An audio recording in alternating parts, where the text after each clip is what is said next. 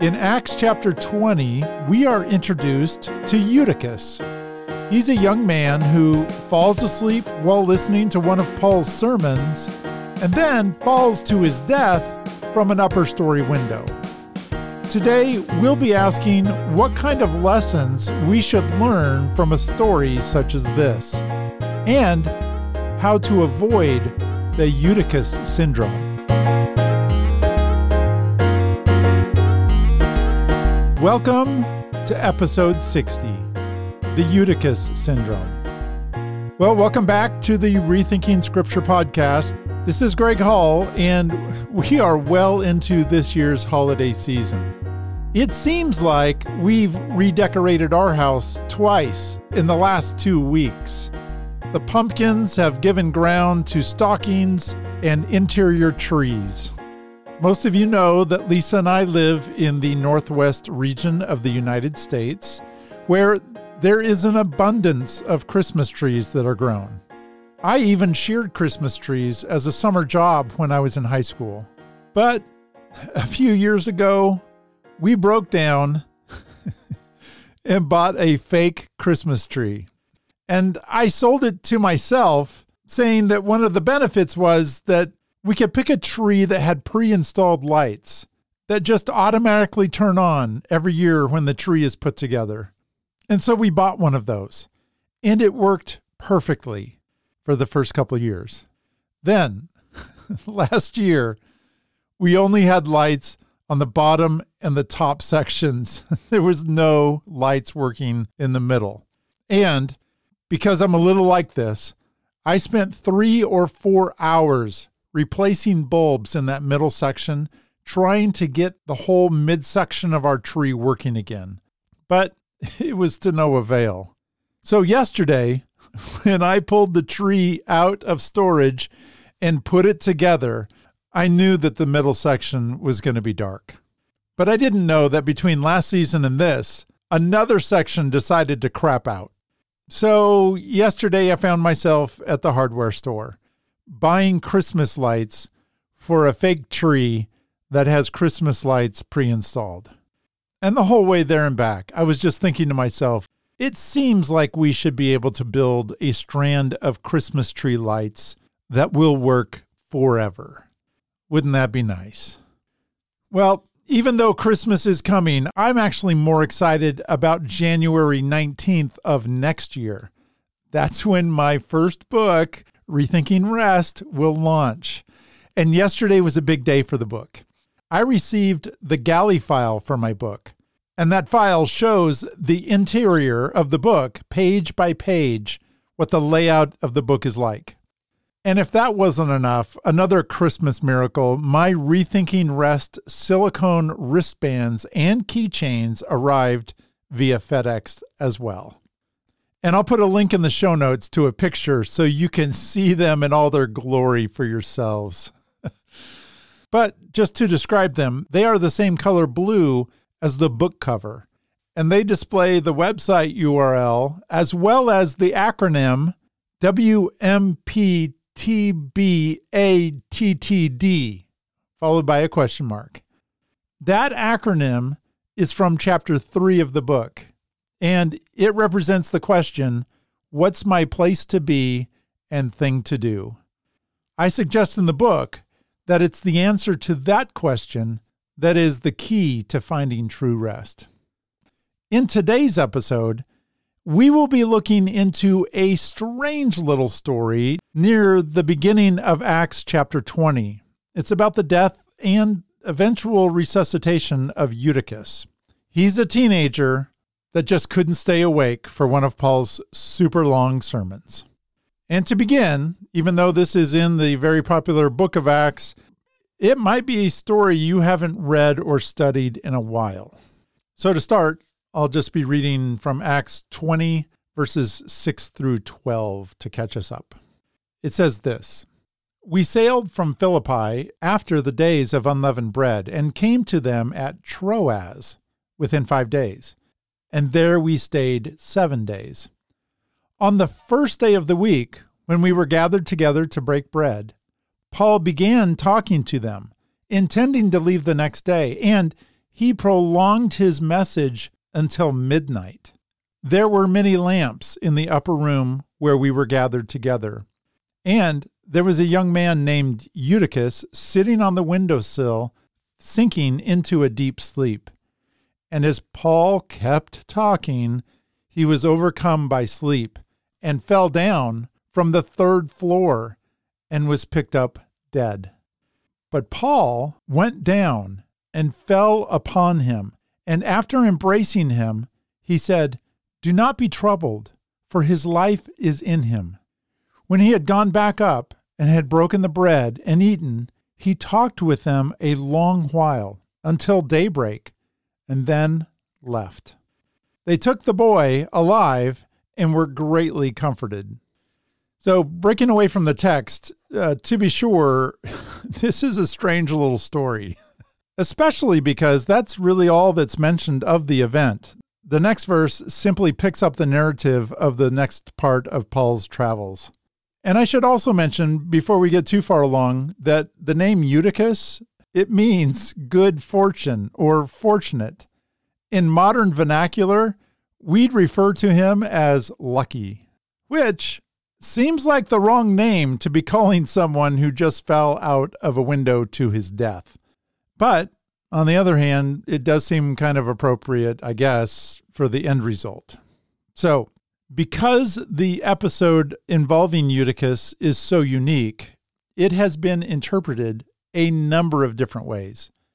And for some help on this today, in this episode, I'll be referring to a 2014 article in the Bulletin for Biblical Research written by Julie Glavick. The article is titled Eutychus in Acts and in the Church, the Narrative Significance of Acts 20, 6 through 12. And I thought I would also mention that Glavick hails from Seattle Pacific University in Washington State. This is a university well attended by the Hall family. In fact, everyone in my generation of the Hall family, and in the previous generation, and in the generation before that, all attended Seattle Pacific University. All except one. And that one was me. Because I wanted to be a basketball star, and their coach didn't think I was good enough to play on their team. And when I went up to try out, turns out he was right. So I decided to step down a level in the collegiate ranks and attended PLU, and I played for them for a couple of years. So that's where Glavick is from. And it's this article that was originally her doctoral thesis back in 2011. And it's in this article that Glavick argues that the way we've come to understand this story, the one of Eutychus, probably isn't the way it was intended to be understood. She says, Eutychus's unlikely evening in Acts 20, verses 6 through 12, is frequently overlooked by preachers and commentators alike, deemed to be either too comical, awkward, or separable for serious study. She goes on to say, throughout history, this text has not received much attention among either practicing Christians or the academy. The academic community implicitly treats the text as expendable, viewing it as either merely humorous or literarily dismissible and disconnected from the broader narrative. Compared to the other passages about claimed miracles and events in the life of Paul, this pericope receives relatively little attention in commentaries, in journals, or on library bookshelves. And stepping away from Glavick's article for a minute, she quotes from several commentators that suggest that this story is a tragic comedy that is, in some words, charming, and one that expounds the quote-unquote perils of preaching. In our time, the story is often viewed as being able to be separated from the context of the journey of Paul as he makes his way from Greece back to Jerusalem. And because of that, many have decided it's not worth much of a comment. But Glavick's going to argue differently. In fact, Glavick is going to say that this is a crucial part of Luke's presentation of who Paul is.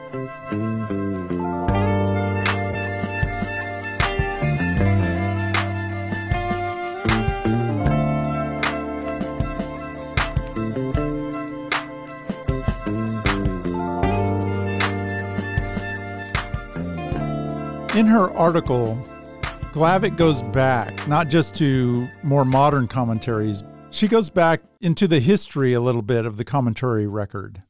And it's interesting to see how far back people did start talking about it, and when they did, exactly how they were approaching the text. Regarding that, Glavick says this: interestingly, what may be the passage's earliest reference is also its most flattering. In a book called The Acts of Paul, which I'll just comment really quickly, it's a book attributed by some to Paul, but likely it was written by some of his followers in the 2nd century. And Glavick says, it seems that in this book, The Acts of Paul, one of the stories included in that book may have imitated this story of Eutychus. It describes a youth by a different name who fell from a window, died, and was revived by Paul. We can see that in Acts of Paul, chapter 11, verse 1. And because this story includes verbal parallels along with that distinct style and cause of death, that implies that those who wrote the Acts of Paul deliberately borrowed the narrative from Luke's work. So that likely from the 2nd century. In the 4th century, John Chrysostom, who was the Archbishop of Constantinople, he spoke fondly, albeit very briefly, of Eutychus, noting that the wonderful thing is this: though a young man, speaking of Eutychus, was not indifferent, and though being overtaken by sleep, he did not leave, nor was he afraid of the danger of falling. And Glavick points out that the Archbishop appears to have preferred parishioners who nod off while listening to those who stay home in bed and avoid the sermon altogether. A little bit later, Glavick writes that Augustine of Hippo discusses this passage only insofar as it relates to how it may or may not indicate regular worship practices of the early Christians. According to Augustine's reading, the Christians in the upper room at Troas seem to put off their meal for a very long time until Paul is finished speaking, almost as though they were fasting. But Augustine notes, this does not therefore prove that they habitually fasted on the Lord's Day, but only that it did not seem proper to the apostle to interrupt for the sake of taking refreshment. So, an interesting take from Augustine there. Other ancient writers commenting on this text do not look favorably on the youth in the window. One speaks against Eutychus's exhaustion and then interprets it allegorically, explaining that Eutychus fell from the loftiness of spiritual gifts in the upper room and sinned by neglecting to remain in that sacred space. So those are just some of the comments that Glavick brings out in her article from commentators a long way back. And in contrast, she says some popular examinations of Eutychus among 20th and 21st century practicing Christians tend to view the tale of the unlucky youth as a warning to long-winded preachers. One author emphasizes that it's unnecessary to force-feed the assembly with dull sermon elements because the listeners will, in his words, almost envy poor Eutychus. Glavick goes on to say, modern American teenagers, it seems, are particularly prone to the dreaded Eutychus syndrome, which is the inability to understand properly what happens in a Christian worship meeting. Eutychus is a paradigm of adolescent development because he's described as both a young man and later as a boy. So he is given the title of the modern-day teenager. He is an authentic teen representative, according to one commentator, because his story serves as a warning to Christian youth ministers who are likely interacting with teenagers in danger of falling out of proverbial windows into lives of sex, drugs, and rock and roll. So it's not just the ancient commentators that take an allegorical look at this passage. It seems that it's easy to take Eutychus's literal fall from a third-story window and have it represent a more theological fall into the dangers of secular society. In her journal article, Glavick also quotes a Theology Today article, which suggested that one of the takeaways of this story is that church leaders should pay more attention to including teenagers in their preaching. And breaking away from Glavick, that, in my own defense, is why I like to quote movie lines from 1980s films. I think it endures me to my teenage listeners, or at least to those who used to be teenagers. So in the first part of her article, what Glavick does is kind of sets up what her interpretation of this story is going to be by introducing us to a little bit of the history of how different theologians and commentators have interpreted the story over time. And transitioning from that past history of interpretation to the next part of her article, she says this: "But despite most conclusions to the contrary, the tale of Eutychus does fit into the literary structure and theological message of Acts, insofar as it communicates a point of Lucian stress, the author Luke. And what's Luke's stress? By telling this story, Luke is defending Paul's platform to teach and his right standing among Christians, as well as the right standing of the Gentile churches he established and defended."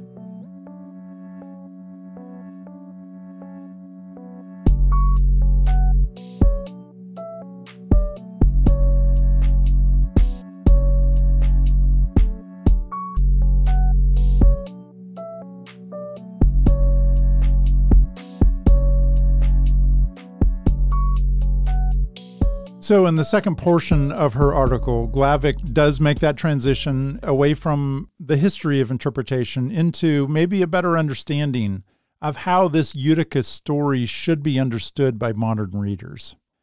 And it's by actually going back and asking the question, why would Luke have included this story? If everybody thinks it's just a throwaway, why is it that Luke considered this story important enough to include in his narrative?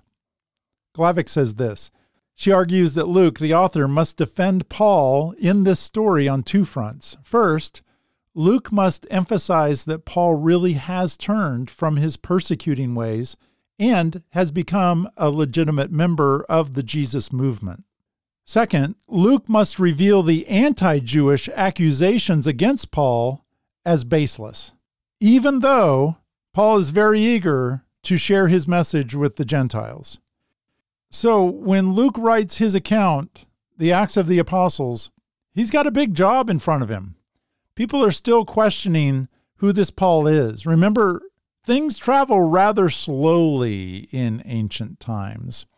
When we can connect to the internet today and catch something literally the moment it happens, that same advantage was not afforded in ancient times.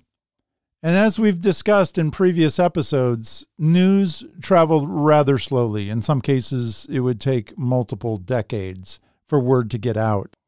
And so what we find is Glavick arguing that that's what Luke is trying to do throughout his narrative. He's defending Paul on these two fronts. That he's no longer a persecutor of this Jesus movement. And even though he's hanging out with a lot of Gentiles, he is not anti-Jewish. And all the accusations that come up against him in that realm are baseless. Which, by the way, is hard to do when you're telling certain people in the faith that they don't have to follow Jewish customs, right? So that's how the whole mission was difficult for Paul. And then when Luke took up his pen, it was even more difficult maybe to describe that in balancing terms. In our article, Glavick says, Acts is a narrative that links the fourfold Gospels, all four of them, with the epistles of Paul. In particular, the location of Acts in relation to the Pauline epistles means that the Paul of Acts offers a paradigm for understanding the Paul of the letters. And I would add that it's through this specific story, the one of Eutychus, that Luke is linking Paul to his Jewish history. And he does that with a resuscitation, which is an event similar to some of the Old Testament prophets, men like Elijah and Elisha. And at the same time, with the same story, Luke is also linking Paul to the Jesus movement that he used to persecute, because it's that Jesus character who also resuscitated individuals. And it's Glavick that says the story of Eutychus ultimately encourages Christian readers of the New Testament to read the Pauline corpus in a particular way. First, Paul is a pious Jew, defending himself against unbiased accusations to the contrary. And Luke is also arguing that any anti-Semitic interpretation of Paul's letters are theologically incorrect. Additionally, Paul is deeply connected to the story of Jesus and to the early church.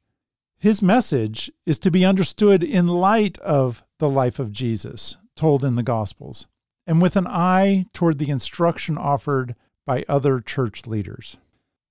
So breaking away from Glavick's article just for a moment, the fact that it's fairly common for modern commentators to view this Eutychus passage as a tragic comedy, that approach suggests that we've concluded that the main character of this story is Eutychus.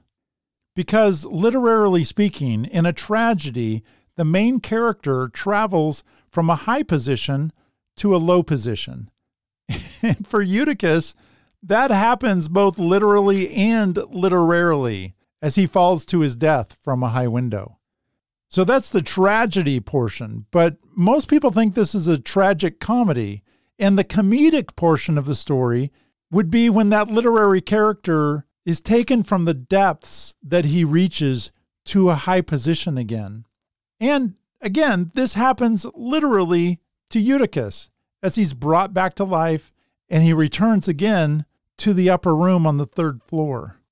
But when we view this story as a tragic comedy, we assume and declare that the main character is Eutychus. But Glavick argues that Paul is and always was the main reason that this story is told.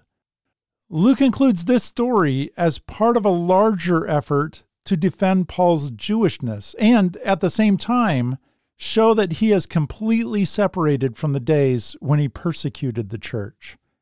And in so doing, he's arguing that, in fact, he has become one of the great leaders of that church. So, how do we see this play out in the rest of chapters 20 and 21? This perspective that what Luke is really doing is defending Paul and is using the Eutychus story as one of those defenses. Well, we can see defending in other places. We see Luke defending Paul in places like Acts 20, verse 16, where Paul decides to sail past Ephesus. And Luke says he does this so he would not have to spend time in Asia. For why? Because he was hurrying to be in Jerusalem, if possible, on the day of Pentecost. A statement like that does nothing but defend Paul's Jewishness. He wants to get back to Jerusalem for the festival. So that was verse 16. In verse 19, we see Luke mentioning Paul's trials, which came upon him through the quote-unquote plots of the Jews. Again, he's being persecuted as a member of the church by the Jews that he used to associate himself with. And Luke is taking just little bits and pieces to mention that he's no longer a part of that persecuting group. And then again in verse 24, where Paul says, "But I do not consider my life of any account as dear to myself, so that I may finish my course and the ministry which I received from the Lord Jesus, to testify solemnly of the gospel of the grace of God." In chapter 21, Paul returns to Jerusalem, where there are people who are questioning his teaching and saying that he is telling people to forsake Moses' teaching and telling Jews living abroad not to circumcise their children or walk according to the customs. And in this account, Luke records the brethren as instructing Paul to accompany and pay for the temple expenses for 4 men who were under a vow.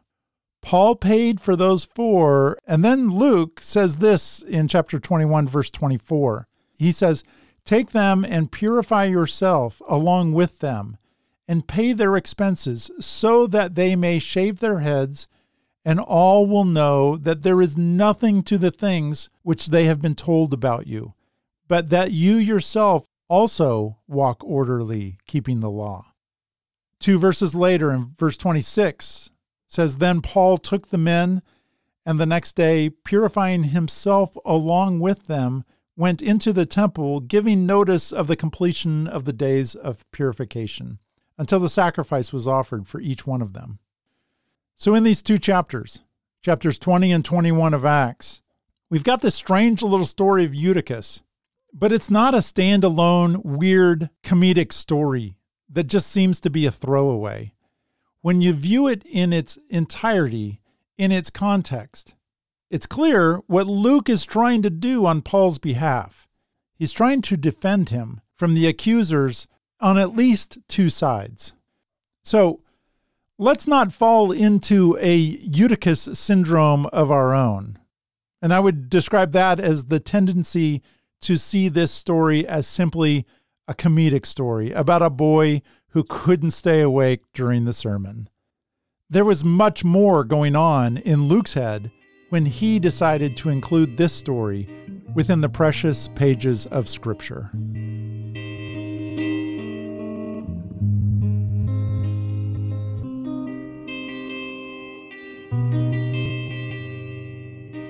Well, that's all I've got for you today from the upper room. That's what I've actually named my podcast studio. I bought a little note for the door that says so. It's located not in the 3rd story because we don't have a 3rd story, but it's in the 2nd story of our house. And it does have a small window that overlooks our garden area. And if that window was just a little bit bigger, someone could sit there. Maybe somebody like you. And maybe nod off for a brief moment while listening to the end of this episode. And if that were to happen, I wouldn't be offended. I'd really only ask if you'd consider rating, reviewing, or maybe recommending to one of your friends the Rethinking Scripture podcast.